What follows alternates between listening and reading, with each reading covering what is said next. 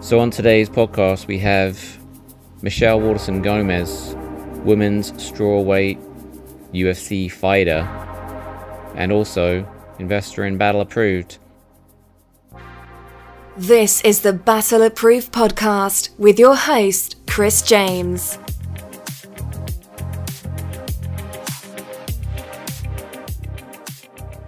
Yeah, so I was just saying, so did you meet your husband in Albuquerque, or did you guys move to Albuquerque together? Yeah, no, it was definitely by chance that I met him in Albuquerque. He's actually from El Paso, Texas, and he was stationed in Albuquerque through the military. He was a Air Force military policeman. Is that the main reason that you moved to Albuquerque, because of the gym? Yeah, absolutely. That was the only reason I moved to Albuquerque. That I never in a million years would have imagined to myself. I never even knew there was a place called Albuquerque. I didn't think that something like that existed. I was like, Albuquerque, New Mexico. What is that in the United States?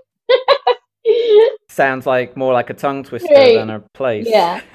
So there's Albuquerque is a fight town. We don't have like a football team. We don't have a basketball team, but it's definitely known for fighting. And that's why I moved to Albuquerque, because of Jackson Wink, the Jackson Wink gym that became my university, and that's where I was able to get a great foundation and pursue my MMA career.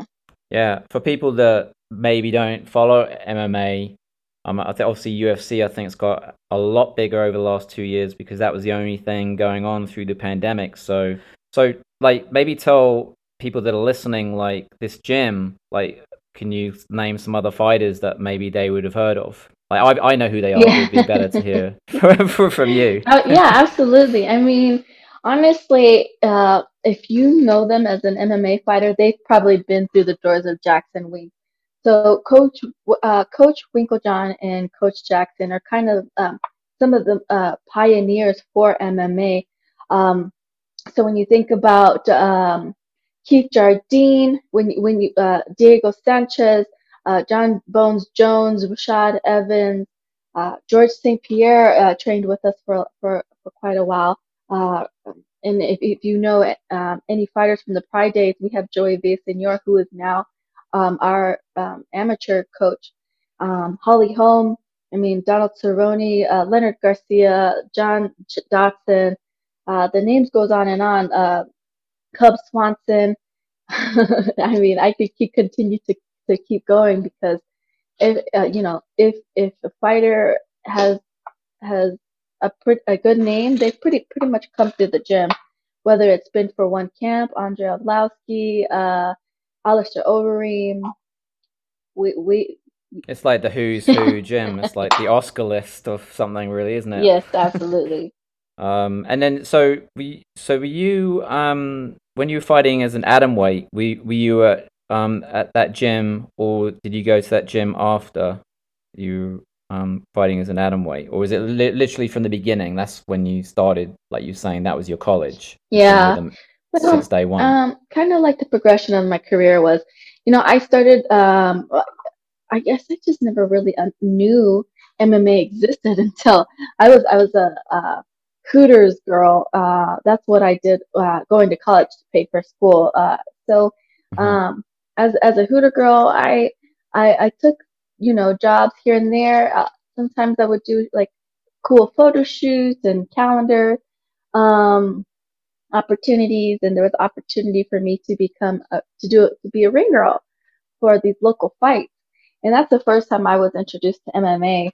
Before that, I kind of thought it was like a hoax. Like I thought it was like WWE type thing.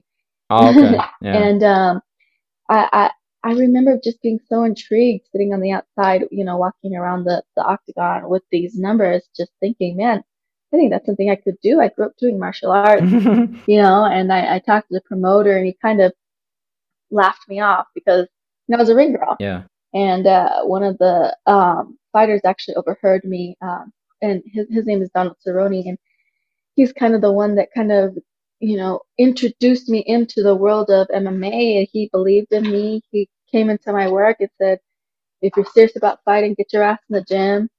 Left his Hmm. phone number, and I started training with him in Colorado. And I took a couple of kickboxing smokers, and absolutely fell in love with the adrenaline of it, with the challenge, with all aspects of it. It was the other side of martial arts that I hadn't really been able to experience. I was always really good at the artistic side, but I needed to test my skills against the combative side of martial arts, and that's what MMA gave me.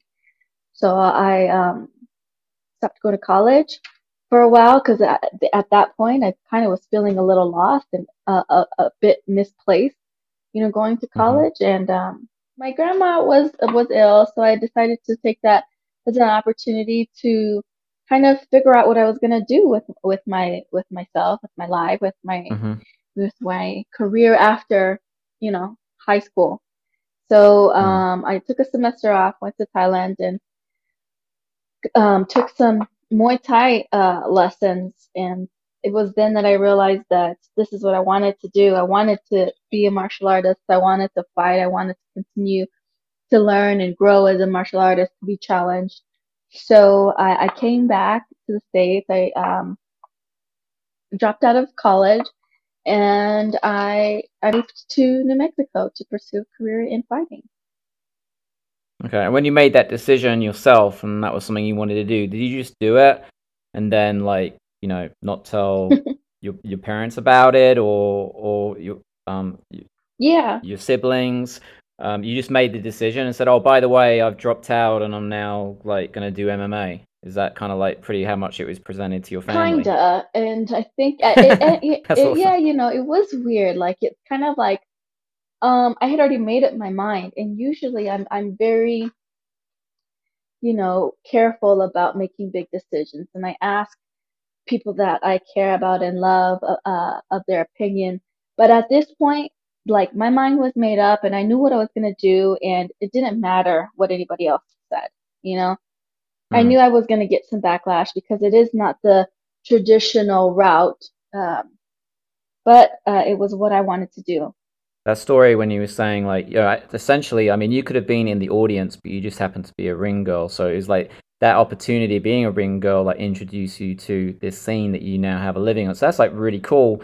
I was thinking like, oh, if like someone met you and wanted to be a manager and you were thinking it was like you didn't know MMA, it was wrestling. It's almost like you could be like Michelle Ring Card Girl Waterson, like make a gimmick out of it.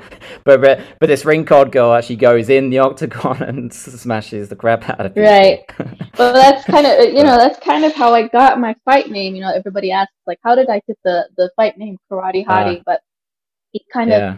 it's definitely not something that I picked myself. I like as a Hooter girl, like I said, I traveled around and I did different photo shoots and stuff. And I was doing a photo shoot for a company called Bikini.com, and at the time they featured different girls, and he found out that I did martial arts, and um he wanted to feature me in on his website, and he said it'd be awesome. We'll call you the Karate Hottie. We'll interview you and all this stuff. So I said, cool. It was a quick paycheck, and it was fun that I was able to kind Mm, of display a different side of me other than me in a bikini. So right. Yeah, um, yeah. when I started, I mean, that was months before I started fighting. And when I did start fighting, the promoter asked me, "Hey, you got a fight name?" And I told him I didn't. And he Googled me, and that's the first thing that popped up. And so he took it and he ran with it, and it's stuck ever since.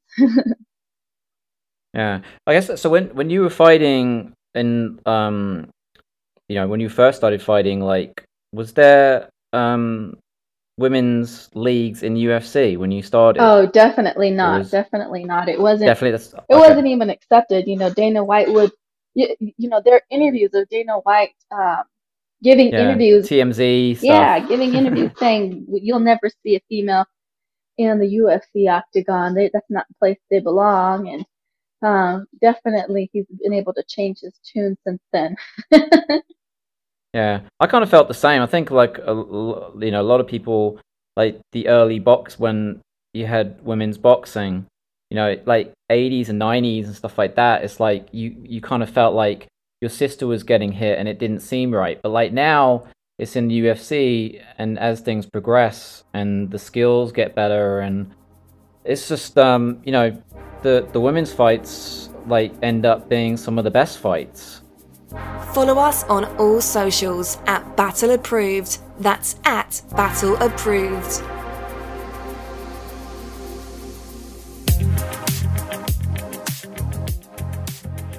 UFC is the new boxing, and off-roading is, I don't know, it's like the new recreational sport. Like, I kind of see there's a lot of you know, other fighters and stuff, you know. I mean, you mentioned Donald. I mean, he's got his BMF ranch, and he's like built a UTV track, for instance. Yeah. He's held kid camps and stuff like that. And so, you know, there's a lot of people. I think like Justin Gagey I think he has an electric Audi. Like, he's really into electric cars, and he has like a Can-Am UTV. And then you guys, like you guys now go out recreationally as well. Like, you've got this this Ibex trailer. Like, they look really cool actually. Like, they're not that expensive for a trailer, but it's got everything, and it's like maybe like a mid-range trailer, but like it feels like there's more value to an Ibex trailer than what I've seen. Like, would you agree with that? They're great, and because the idea behind the Ibex is that you can take it out, it's super light, like under 5,000 pounds, so I can pull it with my SUV, and we could take it out and we can boondock anywhere we want to when we go out and about.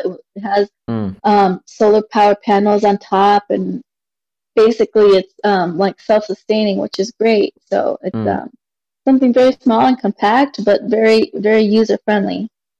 Yeah, I think I first saw that Ibex brand from your Instagram page, and then I kind of looked more into it, and I was going, because I've been to some RV shows, like, you know, they hold these like RV things in stadiums and stuff, in the car parks and all that.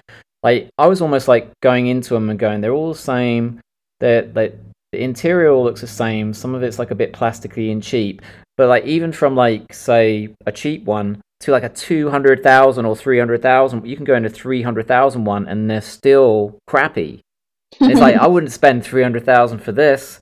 Like, I'll get an Ibex trailer and have like tons of money left over. That's the way in. Absolutely, for sure.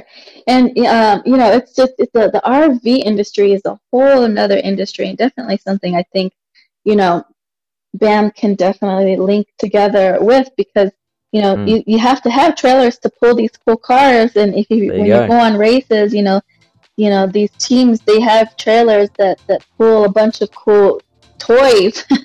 Yeah, they are toys, yeah. That's very true. Presenting the reigning, defending, undisputed, elite, off-road, featherweight champion of the world, Chris Battle Approved James.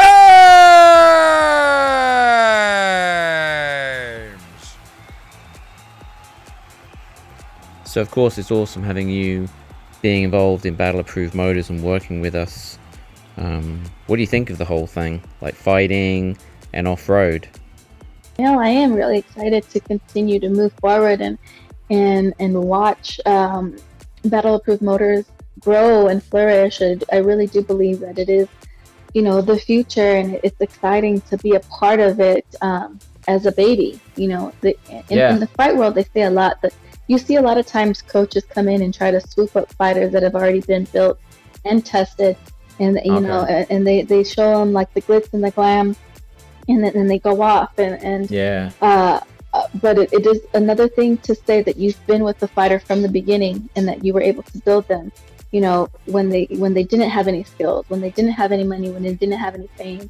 So it's exciting to be on board with BAM at the beginning of the development stage. So what do you think? I mean, like, so talking about the UFC cards are always stacked from beginning to end, and that's how UFC promote their fighters. They promote like from the undercard to the main card and spend money on marketing and videos and promoting each fighter.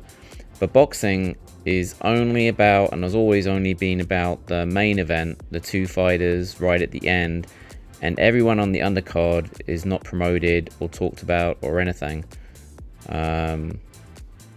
Plus, if you fight in another organization, especially up to now, you don't really get seen. You may be getting the money, and maybe it's more about the money, but then, you know, you can be a champion in another league and it doesn't really matter when compared to the UFC. So what do you think on all of that? Yeah, I feel like I am kind of split down the middle when it comes to that because I understand the reason why the UFC does what they do. Because at the end of the day, it is a business. And the reason why they continue to grow is because they put money back into the business. They spend a lot of money building their platform. They spend a lot of money marketing their fighters. So I think that anybody that's fought for other organizations and has fought for the UFC knows what I'm talking about when they say, like, they have the most eyes on them when they fight for the UFC. It doesn't matter if you're a champion in a different organization. The UFC knows how to promote their fighters. And so you kind of have to take the good with the bad. And I think that how you do that is you take advantage of the platform that you're given when you're signed to the UFC. The great thing about the UFC is if you show up and perform, they will reward you for it. So you show up and you perform, and you'll get rewarded for it. And you just make sure that you have all your ducks in a row when you are going to in for renegotiations. Make sure that you know what you're talking about. And I think that they will give you the respect because you have your ducks in a row, that you know what you're talking about, that you have leverage, and you backed up. Basically, you walk the walk, you know. And so it is unfortunate that as a professional athlete, our numbers are really sad compared to other professional athletes in different industries. But it is still a very young sport, and I do believe that it will eventually get there. The unfortunate part about it is that it is an individual sport, and fighters, I think, are so busy training to be the best in the world, to get that gold, that they don't have the foresight to look at their career as a business. And I think what ends up happening is the fighters kind of step on each other's toes and end up pulling each other down back into the bucket, like, crabs in a bucket. It's just like, it's just, that's probably what's the most unfortunate, is because it's an individual sport. If you try to make a stand, somebody else will just replace you. Yeah. I think, like, if I put myself, like, okay, I'm working for the UFC right now, and I've got a counter, or like do a counter argument to MMA press, going like they should be, but the thing that I find annoying for myself, like, yeah, I want, hey, I want everyone to like make the best living they can possible. But I think the first point I would say straight out of the gate is, like, we're paying, say, is it like, say there's like 13 fights on a card. Is it like between like 11 and 15 fights on a card or something? Like that, maybe average 13, 12 or something like that? Yeah, 10 and 12, yeah. Okay, so we'll go for 12. So straight off the gate, you're playing 24 fighters money. Like in boxing, you're only really paying the two main guys. And so the MMA press, they go like, take the highest of high of boxing, like 30 million for this person and 20 million for this other person. But then, like, if you take a really large number and just go 10 million and divide it between 24 people, then that number significantly gets less, and obviously down the card gets less. I kind of think the way it's scaled is good. Like, of course you want to like sign a contract, like a record deal.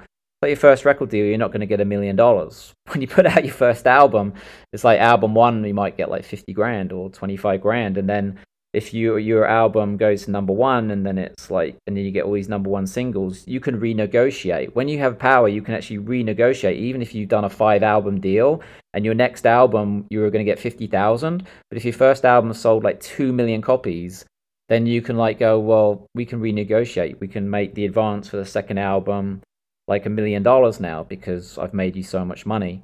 And then you hear all these stories like behind the scenes, like fighters get extra money, then there's bonuses.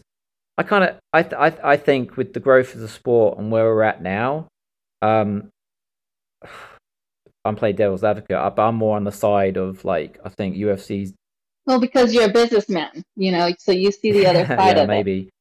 It is a Yeah, business, but it's also like, you say that, but I don't know what the undercard of a boxing card is getting paid, exactly. But from what I hear, they do get paid pretty good. Okay. I guess just when I think about it, I think about the amount of hours that I put in when I'm training for a fight versus the amount of hours, somebody else that's like fighting,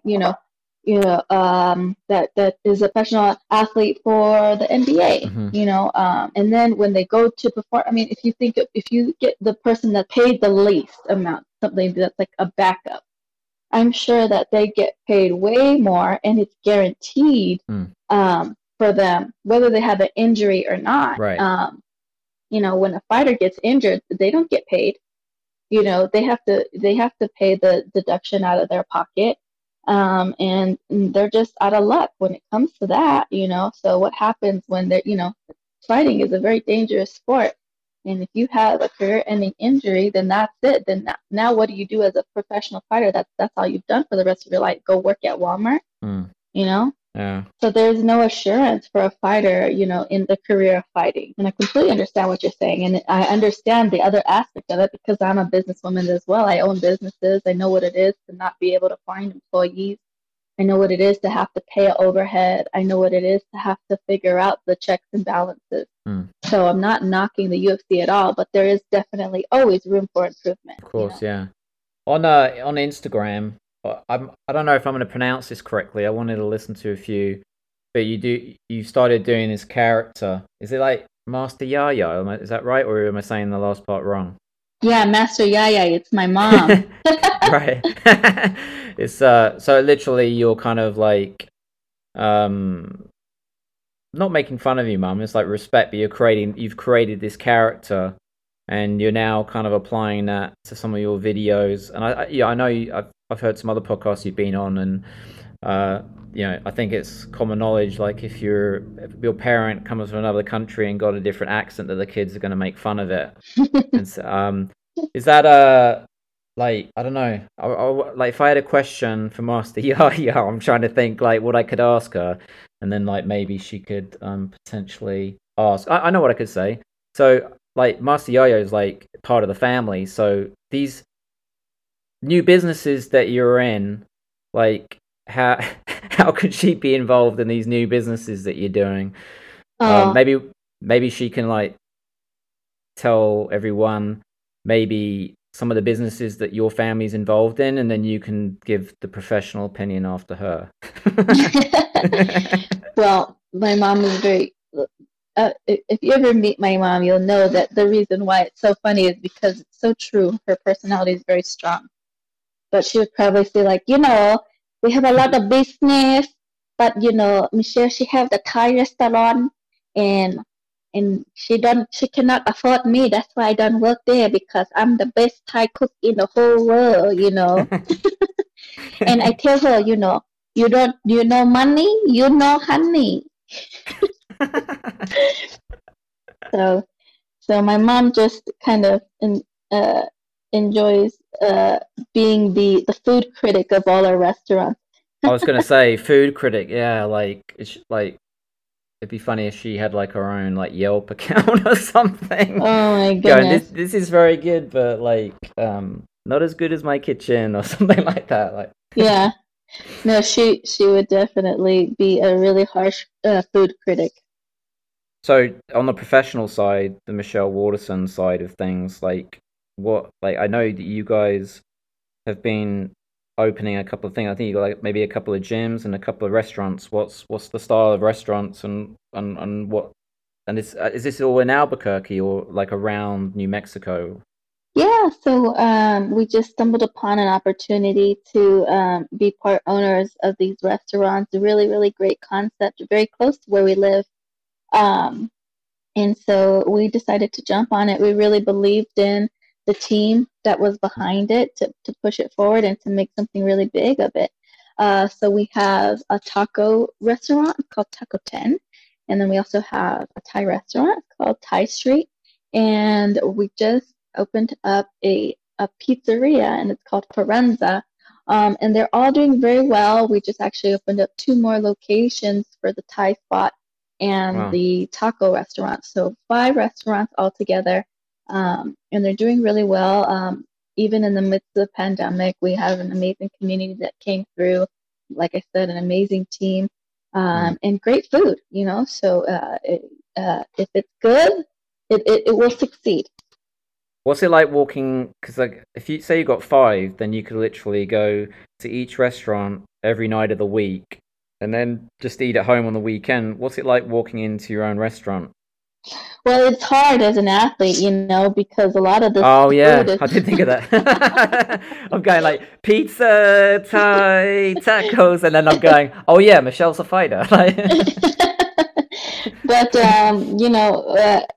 they're very helpful when I do go in to grab a bite to eat, because we have options to make things healthy.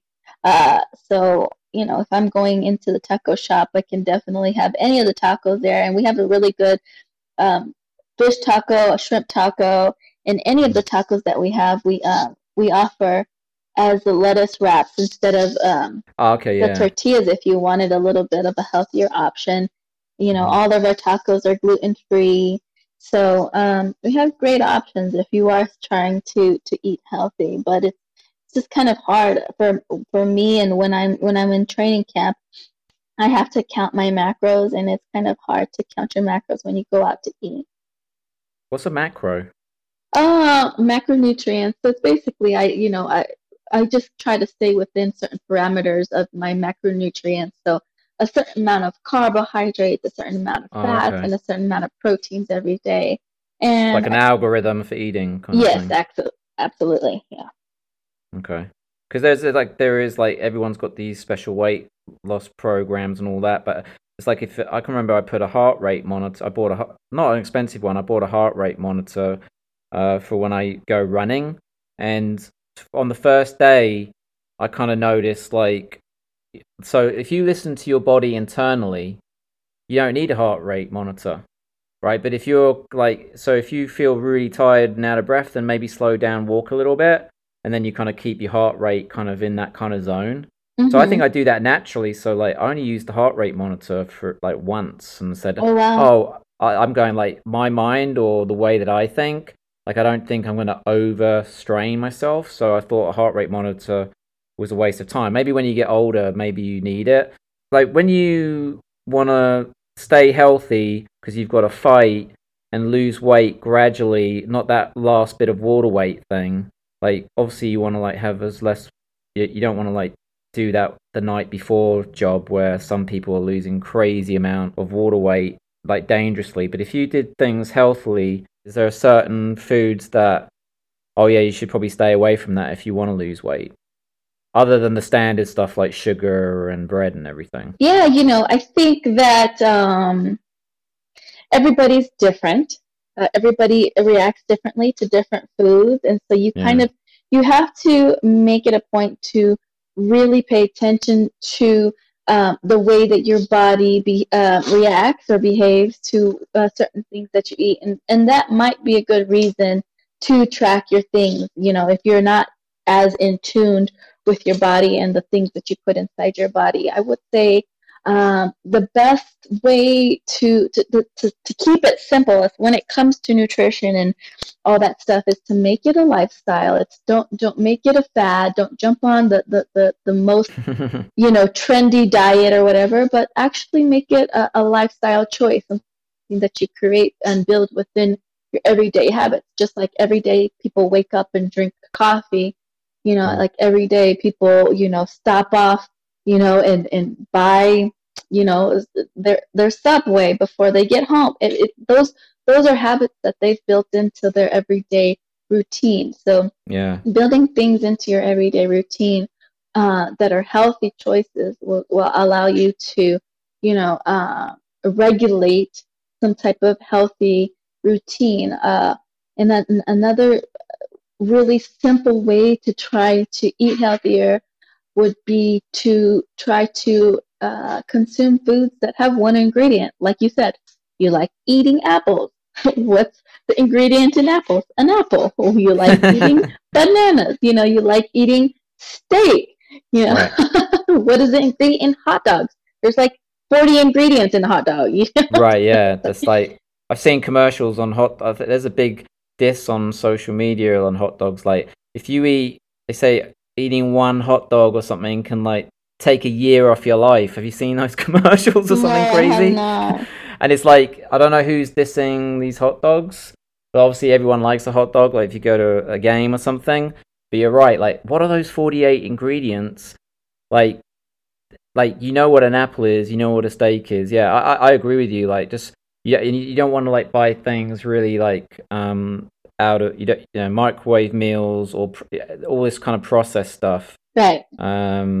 So really want to kind of like almost treat yourself like, oh, like you're out in the outback or something, and like, oh, you can pull a banana off a tree, you can pull an apple off a tree. Everything now, if it's packaged and you have to twist something or you don't know really what's in it. And then if you look at the ingredients, you can't even pronounce the ingredients. Right, exactly. Another member of your family, like, is is it a dog? Or a horse. Or a horse, right? Yeah. What breed of animal have you got? We have three animals actually. We have three pets. Okay. Yeah, so we have a cat, and his name is Buddy, and he kind of rules the house. He's definitely alpha for sure. Cat's mean. I'm not a cat person. I always think, like, is he in charge of everyone because he's just mean? No, I mean, he picks and chooses who he wants to hang out with and who he wants to spend his time with. He's the hunter. He goes out and he catches mice and birds and rabbits and. Did he bring them in the house? Yep. Oh no. So he's he's just kind of this independent, cool cat that kind of just does what he wants. And then we have our Great Dane, and he is just a big doofus. He's kind of just, and then we have, his name is Douglas, and then we have Douglas. very like sounds like he's been to like something like Oxford in England. This is Douglas. Yeah, and then we have Django, he's our Doberman. Okay. And he's kind of skittish, but he was our first pet, and we love him. That's awesome. Well, I really appreciate your time, and like having you kind of part of Battle Approved. The key thing is like with the term Battle Approved and how we came up with the name is it's just great to be involved with people that we feel are Battle Approved, which I think you certainly are. Definitely appreciate your time. If I get to Albuquerque, then I know I can go to, like, if I spend 5 nights there, then I can go to 5 eating locations recommended by the Waterson family. Absolutely. Well, let us know anytime you are in Albuquerque for sure. We'll show you that. All right, sounds good. Take Battle Approved wherever you go 24/7. We're worldwide, baby.